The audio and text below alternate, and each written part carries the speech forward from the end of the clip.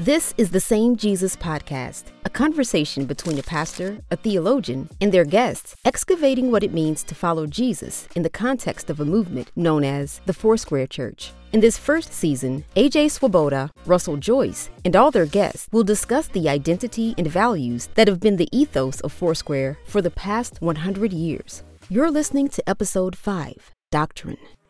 In our episode today, we are going to talk about, well, it is a word that not many people like, or at least I should say it's a word that seems to be dry, dusty, unimportant for a lot of people. Yeah. We're going to talk about doctrine. Yep. Doctrine. First of all, does theology matter? Now, this is my trade. This is my world, my background. I love it when you ask questions and then answer them. I'm good at it. Absolutely love that. That's most of my job. The literally is most of my job. Yeah. You should see me in the classroom more often than not. And this is absolutely true. Actually, it goes to pedagogy, like study of theology. I think the best teachers are not the ones that give you the best answers. Yep. No, they're the ones that agree. introduce you to the right questions. Yeah, absolutely. So yes, I'm going to answer my own question. Great. You snarky stinker. I'm going to answer my own question. And what was my question? Does theology matter? That's right. Doesn't matter. So, and it does. When not only as a theologian, but as a pastor, as anybody who lives in relationship with real human beings, we all build our life on ideas. I mean, our life becomes an expression of the way that we think. The way that I like to describe this is, when I'm in the classroom, I'll say something like this. If you think that ideas don't matter, then you haven't paid attention, for example, to World War II. 20 million people died because of some ideas written by a madman in prison, in a book called Mein Kampf. Ideas matter. They affect things. They affect life. We are all, as I love quoting Dallas Willard, a hero of mine, we are all at the mercy of our ideas. Yeah. Theology matters. Foursquare is a movement that has some theology. Now, if you were to look at an independent church and look at their website and kind of look at the things that they believe, more often than not, what that reflects is probably some pastor who wrote what they believe to be the most important doctrinal perspectives of that local church. So it's one thing for an individual church to decide something, but we as a movement have a communal set of doctrines. Yeah. Which I got to say, I really like. You were on the Doctrine committee. I was, for a short but important period of time. Yeah. In fact, I was the head of the Doctrine committee for a very short period of time. But doctrine, communal doctrine, is powerful because it speaks to what we are calling the entire community to. Right. I like to illustrate it with the communal belief system. When you look at the creeds, the Nicene Creed, we believe in one God, the Father Almighty, maker of heaven and earth. It's the we believe part that's really important. Right. So isn't that Irenaeus' rule of faith too? Isn't that the idea of sort of the fence where we can play, and then the outside of that is beyond what we believe? Concept of orthodoxy is basically the idea of what is in the boundaries of good doctrine. Now, by the way, when you're a Pentecost, when you're one of these kind of weird, charismatic folk that really love the Holy Spirit, really into the Holy Spirit, it is easy, and I've seen this time and again, it is easy to replace good doctrine with experience. And I see this in such an easy jump. It's such an easy jump, but because we have such a high view of experience. Right. But Foursquare, in our movement, we have not only a high view of experience, we also have a really high view of doctrine. Yeah. Like theology matters. Right. We have compiled by our founder, Amy Semple McPherson, what is called the Declaration of Faith, which is a compendium of essentially 22 core articles of what the Foursquare Church believes. And I think if most people, we'll put it in the show notes, but if most people were to read this, they would be shocked to say, like, oh my gosh, this is both really simple and simultaneously reflects what most Christians everywhere largely believe. Yeah. Things like a high view of Scripture, things like the Trinity, things like the fall of humanity, things like the plan of redemption, salvation through grace, the gifts of the Holy Spirit, repentance and acceptance, new birth, these sorts of things. So all of these 22 articles fit within the boundaries of historic Christian orthodoxy, but they're also uniquely us. They're uniquely us. How so? Well, first of all, just the simple fact that they are highly, in my view, and because I've read a bunch of doctrinal statements, they're number one, they're really basic. Yeah. So it doesn't get into, I like to put it this way, it doesn't get into the footnotes. Yeah. It allows the basic of the text to remain. Which allows us to develop kingdom partnerships. Exactly. And there's room for us in this generous sort of broad picture of theology to create dimension of relationship with people that are maybe in other traditions that love Jesus as well. So I would just say that it's broad and general, but it's also generative. It creates space for relationship.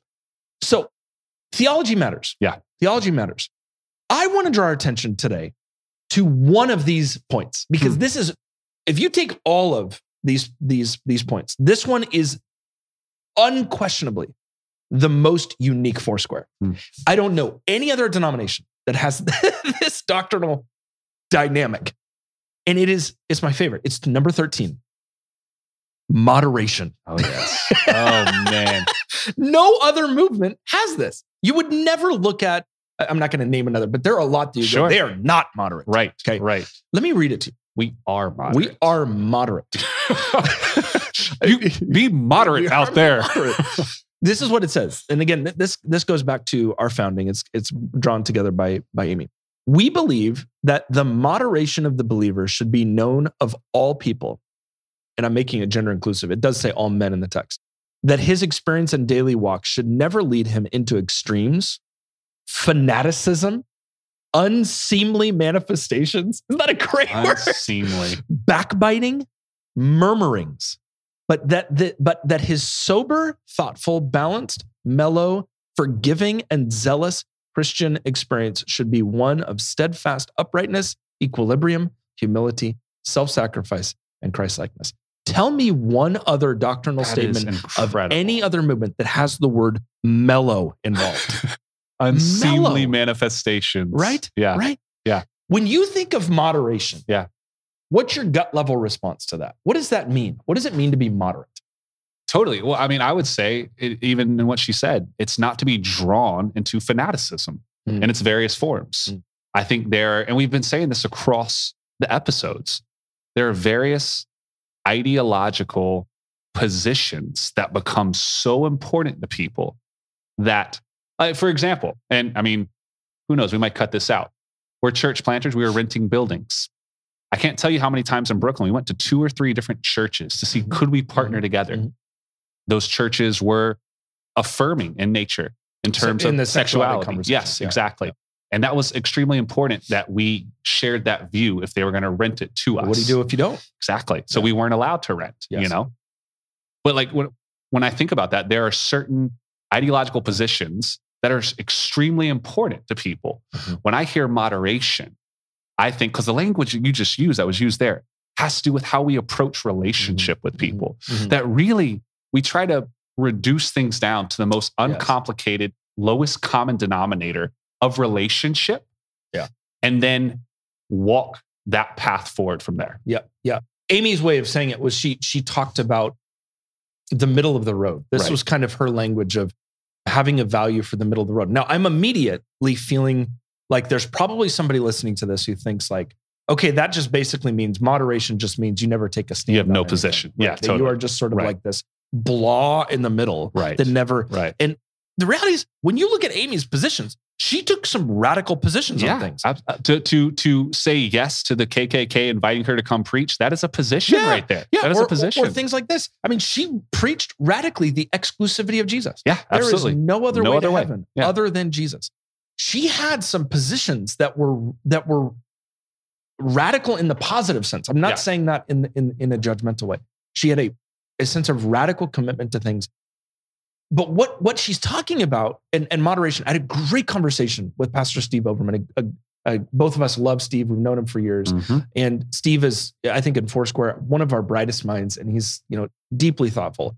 I had a great conversation with Steve about the doctrine of moderation. And he was kind of expressing to me that the moderation doesn't necessarily mean the absence of radical positions. Right. It can take in our world today to say Jesus is the only way to God is a radical position. Radical position. But Steve was saying it also has to do, this idea of moderation, with your affect. Yeah. And by affect we mean like your personality. Which honestly, that's what I hear in the in Amy's language. Yes. It's describing the personality, the way we approach relationship. Exactly. You're not given over to constantly buying into the hottest, faddest fad, F-A-D-D. Right. You're not buying into the hottest thing at the moment. You're not fanatically driven by, goodness, how important for this moment in history is this doctrine that we are not ideologically hoodwinked into what Paul calls hollow philosophies that are largely just idols. By the way, ideology and idol have the same Latin phrase, the word. And the idea of an ideology is the isolation of an idea over and against something else. An idol is buying into an attribute over and against God. And at our moment in history, the idea of moderation couldn't be more important.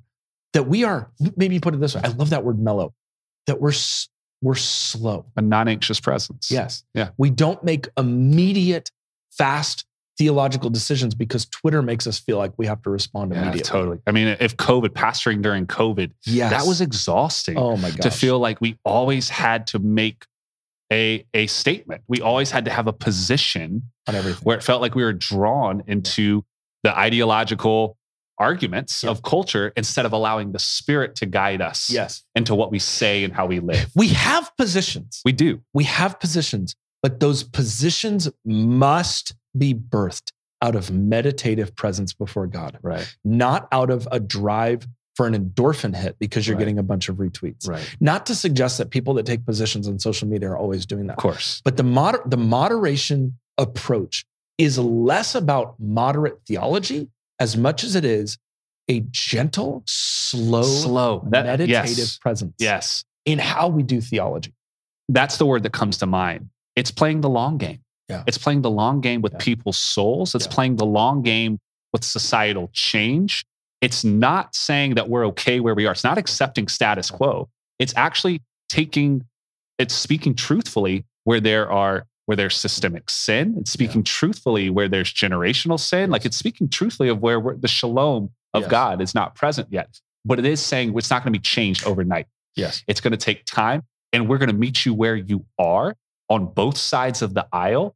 I love how Tammy said a couple episodes ago, we can grab hands because we're in the middle of the road. We can grab hands with both sides and we can walk together. Yeah. That's moderation. There was this moment in 2016. I remember this Sunday like it was yesterday. It was the Sunday after Donald Trump was elected president. And I was tasked with the assignment of pastoring a church in Portland that was mixed between Democrats and Republicans together on that Sunday. What did you say? I've blocked most of the day out. But what I do remember is this. There was a moment at the end of the gathering. We processed together. We grieved together. There was anger in the room. There were feelings. There were emotions. But I remember at the end of the service, a guy who was a part of the church who worked for a Democratic senator in Salem. He was a lobbyist. And one of our hyper like conservative guys, they, at the end of the service, saw each other and went to each other and served each other communion. And I had this epiphany. If you create a movement based on an ideology, that can never happen. Amy's approach it's the gift to us. It's a generational gift to us that must be guarded. Right. Because if we are hoodwinked into ideology now, our kids are going to pay the price for that for a long time. Right. We have to guard. Right. We have to guard Jesus at the center. Right. I think I've heard you're a brilliant preacher. You're one of my favorite preachers, Russell. And you've used this image a bunch of times. It's the image Tertullian uses of Jesus being on the cross and he's beside two thieves. Yep. And that is constantly the gospel, is that the gospel is always, there are always forces trying to rob the cross of Jesus. Totally. And Jesus must remain in the center. Totally. Yeah. I think we're going to continue this conversation with Dr. David Moore. Yes. A theologian in our movement who we respect tremendously. Yep. And he's going to help us think through why theology matters and also why moderation as a position, as an affect of our movement is so important that we put it in our articles. Absolutely. Yeah. Let's listen to David. All right. We are joined by Dr. David Moore, the M.G. Robertson Professor of Pneumatology at the King's University in California. And we're going to get into the conversation about doctrine, but the three of us were talking before we started recording. And Dr. Moore just dropped a bombshell on us. Yeah, big deal. It's a big deal. We titled this podcast The Same Jesus off of Hebrews 13:8, as we talked about in episode 1. But apparently, Amy had a sermon titled The Same Jesus. That's what you told us. Yeah. And I'll try to get the date or the info on it to you. But there's a message that she did, a sermon, The Same Jesus. Fascinating. There's no doubt. in that. Hebrews 13 is probably behind that too. Awesome. Well, thank you for taking some time to be with us. I think where I'd love to start, recently we did, you and I and Jennifer Thigpen, we did a presentation for the cabinet about Foursquare's unique Pentecostal ethos. And you drew a distinction that I think was incredibly helpful between classical Pentecostalism and maybe Foursquare's Pentecostal ethos. Would you take an entire semester's worth of material and condense it in 3 minutes for our audience right now? How would you draw that distinction? Oh my gosh. Well, yeah. Okay, but let me say it this way, and then we can draw it back to Foursquare. What I did was take the global Pentecostal charismatic renewals, often referred to as charismatic Christianity, renewal Christianity, Jamie Smith's small p Pentecostalism, this diverse global movement. I tried to articulate what I would call 9 commonalities that unites Pentecostals despite all their differences, whether they're part of the classical Pentecostal renewal that begins really out of Topeka and Azusa Street, or charismatic renewal, independent charismatics later. The point was, what is it that unites them? And I listed, as you recall, 9 characteristics of that ethos of the global renewal.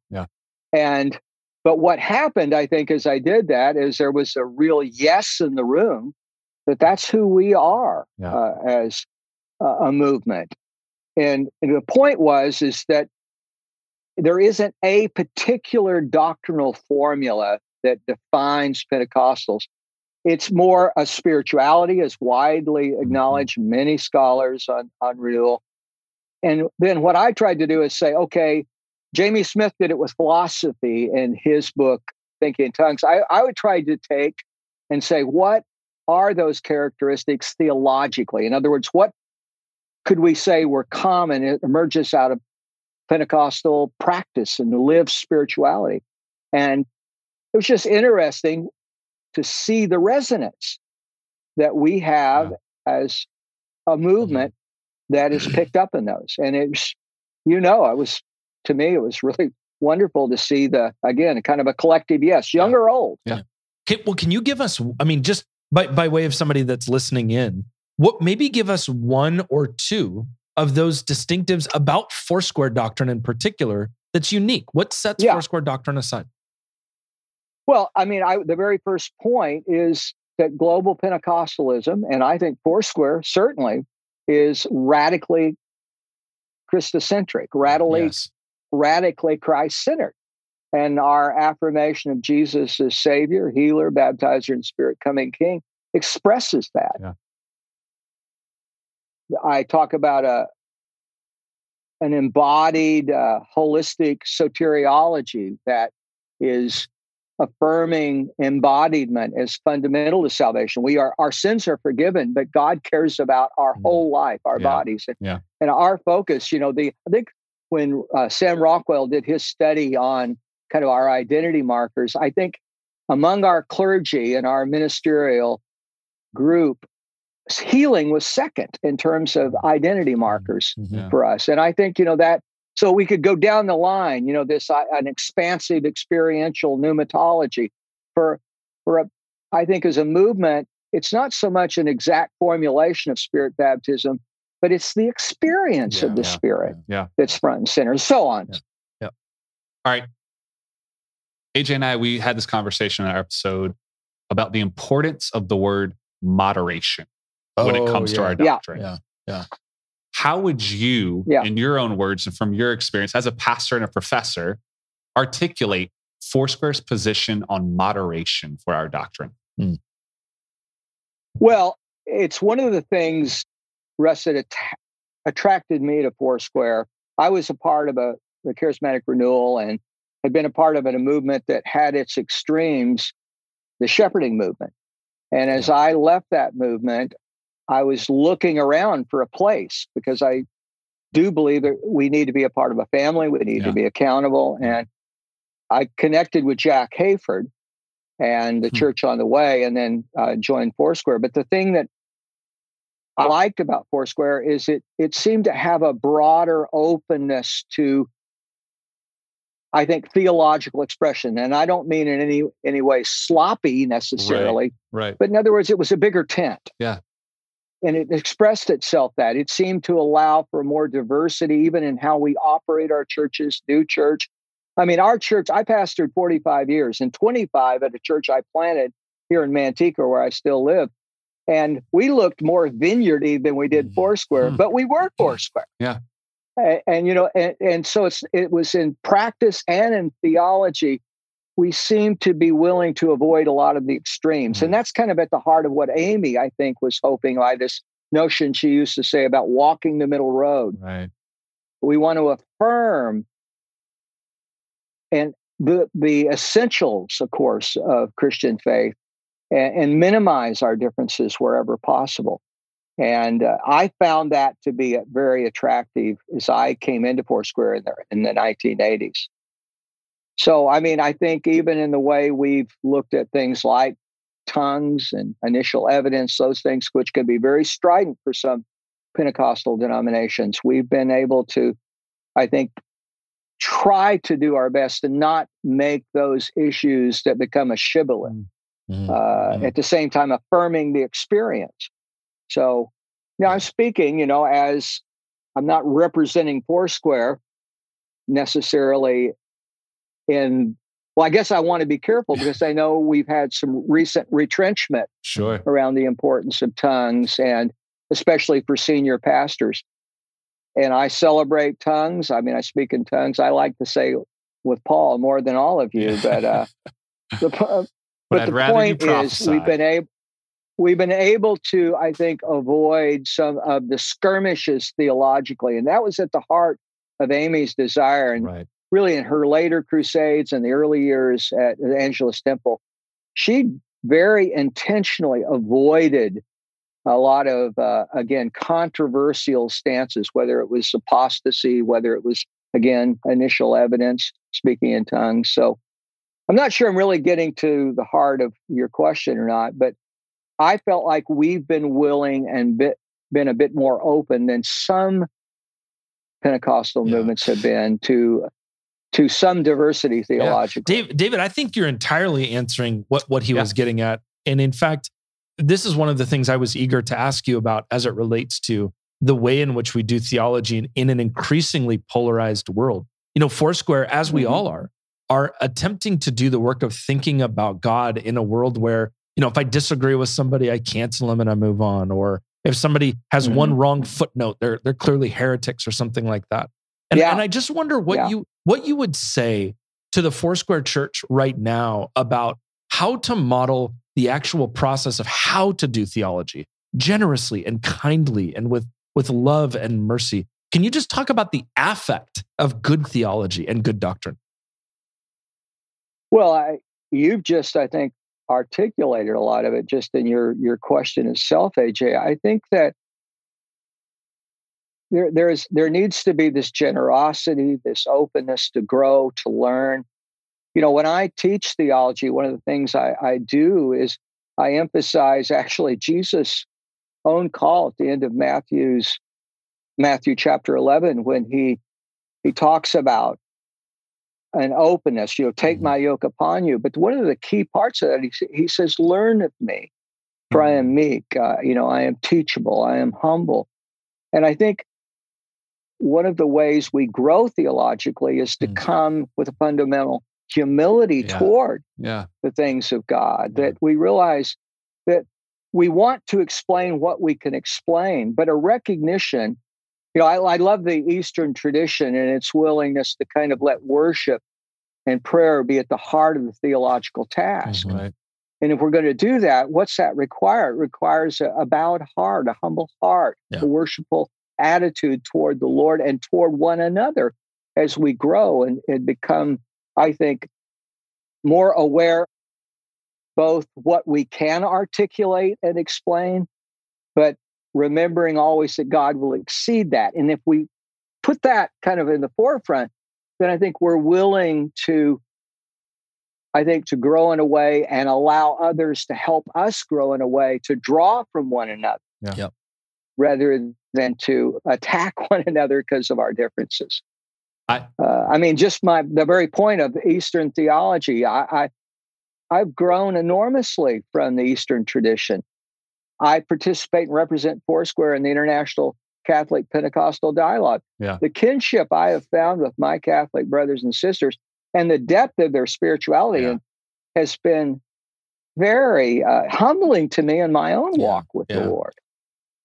I don't know any other way to say this other than I have been blown away at how often I will read Foursquare pastors who are reading Catholics or are reading. I love G.K. Chesterton. Or are reading like there's just seems to be a kind of, yes, we're committed to our core issues. We are committed to our core doctrine, but we can read broad. Right, we know how to engage in a broader set of. And that was Amy's thing. I mean, weren't we a part of like the National Evangelicals Association? We're a part of the Pentecostal Catholic Dialogue. Yeah. Like we joined so many different associations to be in the room to have the conversation. Yeah. Here's a question. That. Go ahead. No, Russ, I'm just saying though that some Pentecostal denominations will not formally send a representative to that dialogue. Yeah.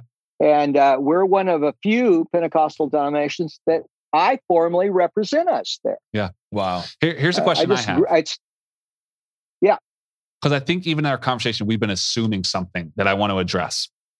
The three of us, we are Pentecostal pastors who went to seminary, who went to higher Bible education, theological education. Yeah. I remember when I told some of the people in my church that I was going to go to Duke Divinity School, to seminary, a classic line I got, you guys probably heard it. Yep. Seminaries are cemeteries. And now having gone through it, I understand the sentiment.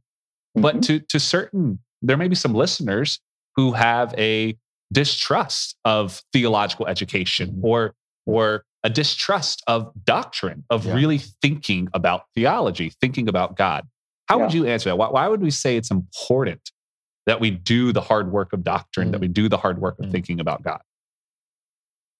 Well, I think my first reaction would be to remind people that every one of us has a theology. Right. We have things, whether we want to call it formal theology or not. We have things we believe about God, the world, and that is either biblically faithful or it's not biblically faithful. And one of the things that we have a responsibility is to transmit sound theology to the generations and to those that are coming after us. I'm a baby boomer. You both are much younger than I am, but I want us to have sound doctrine.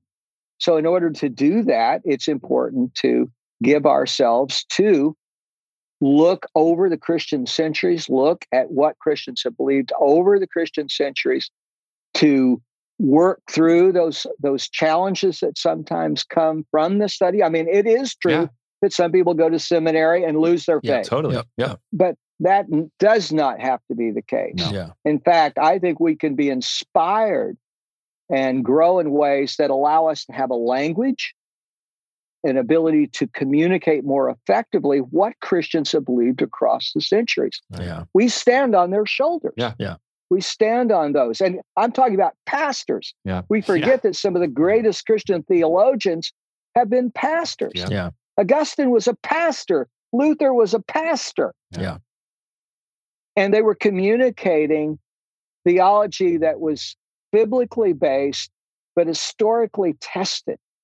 And Christians had worked through issues. I mean, when I learned about Chalcedon and the Chalcedonian formula of Christology, I was on my knees trying to just appreciate how language had been able to tap into, not exhaust the mystery, but at least give us a glimpse of the mystery of God entering our world and being fully human and fully divine in a way that's profound and beyond understanding. Yeah. But I got enough understanding to, I think, communicate effectively to people the importance of a doctrine like incarnation. Absolutely. We've so preached, but we need our congregation to understand this deep mystery that God visited us.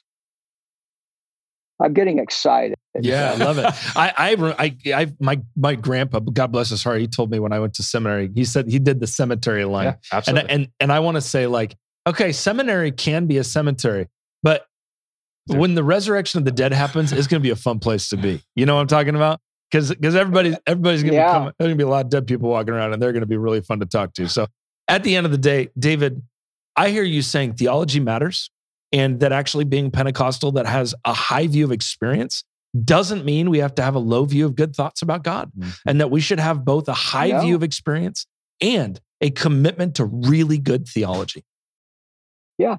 Well, good theology will lead us to worship. You know, I think it was Evagrius, the monk, who said, if you are a theologian, you will truly pray. Or is it if you are truly a theologian, you will truly pray. And if you truly pray, you will be a theologian. Yeah. Wow. In other words, theology should lead us to worship in God. And good theology does that. That's so good. So good. I think that's the closing word right there. Yeah, I don't know what else. The mic has been dropped. Yeah. Thank you, David, so much for taking time to be with us. Much. Hey, it's a delight to talk to you. Let's guys. all raise a glass for good theology, okay? Here we go. Good prayers. Yeah, hey, Amen. hey. Awesome. One of my favorite, that was just such a great conversation. David, by the way, You could go for hours. Wrote the biography on Pastor Jack. So talk about somebody who, I mean, he knows what he's talking about. This is somebody who is a gift, and we'd recommend reading that book. There's a theologian named Terry Cross, is a Pentecostal theologian, and he has this beautiful image that he uses about the church. He talks about the church as a potluck. You think about a potluck. I love potlucks. Who doesn't? Who doesn't love a good potluck? What is the worst potluck? The worst potluck is when everybody brings the same thing. All bags of chips. All bags of chips. When you're with college students, like That's all you're getting. Clearly Costco Doritos in the cookies. room. Yeah, Costco cookies. The best potlucks are the ones in which everybody brings their best stuff. And, you know, when you think about theology, Foursquare doesn't have it all nailed down. No. We are a movement that has, I love our theology. Are there parts of it that I wish could be updated and sort of clarified? Sure, I do. Yeah. Our gift, what is the gift that we bring to the table, to the potluck of the church? And there are some unique distinctives that we bring that I don't see a lot of other people bring. Some radical positions that we take. Yeah. Yes. For example, we are a movement that simultaneously holds a historic Orthodox perspective on sexuality and simultaneously believes wholeheartedly in not only women in leadership, but that women can, should, and are empowered at every level of leadership in the church. Absolutely.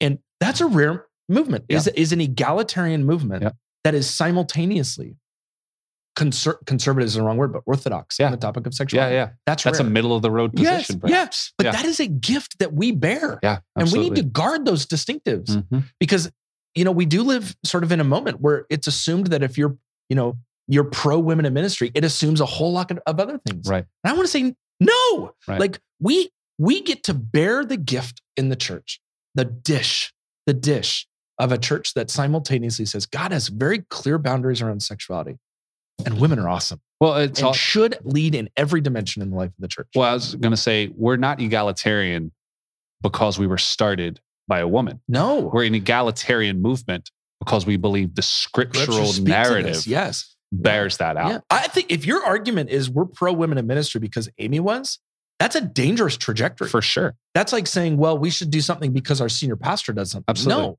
we're committed to scripture. Yeah. And scripture makes a compelling case. Yeah. That, thank God, Amy lived into. And I think we have some books that we can put in the show notes too that have really formed our theology and why we believe in egalitarianism. Yep. Yeah. We began by saying theology matters. Yeah. And Russell, as we lead into the 21st century, may we be a movement that does theology passionately, but also kindly, and that mellowly. That we would be without unseemly manifestations. Yes, that we would passionately believe in theology, but do it with the most gracious spirit. Amen. Yeah. Amen.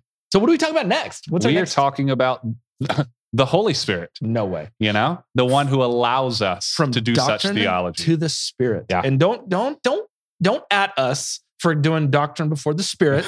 we had to order this stuff in some way, shape, or form, but we're going to get into the Spirit. We're going to talk about the Holy Spirit. It's going to be great. Let's do it.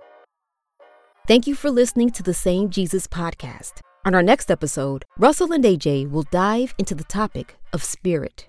Join the conversation and follow along on YouTube, Apple Podcast, or Spotify today. Make sure to subscribe to our channels to stay up to date on new episode releases and resources, and we'd love for you to share this conversation with all your friends and family. Thanks. Until next time, we will continue to rest in the fact that Jesus really is the same yesterday, today, and forever.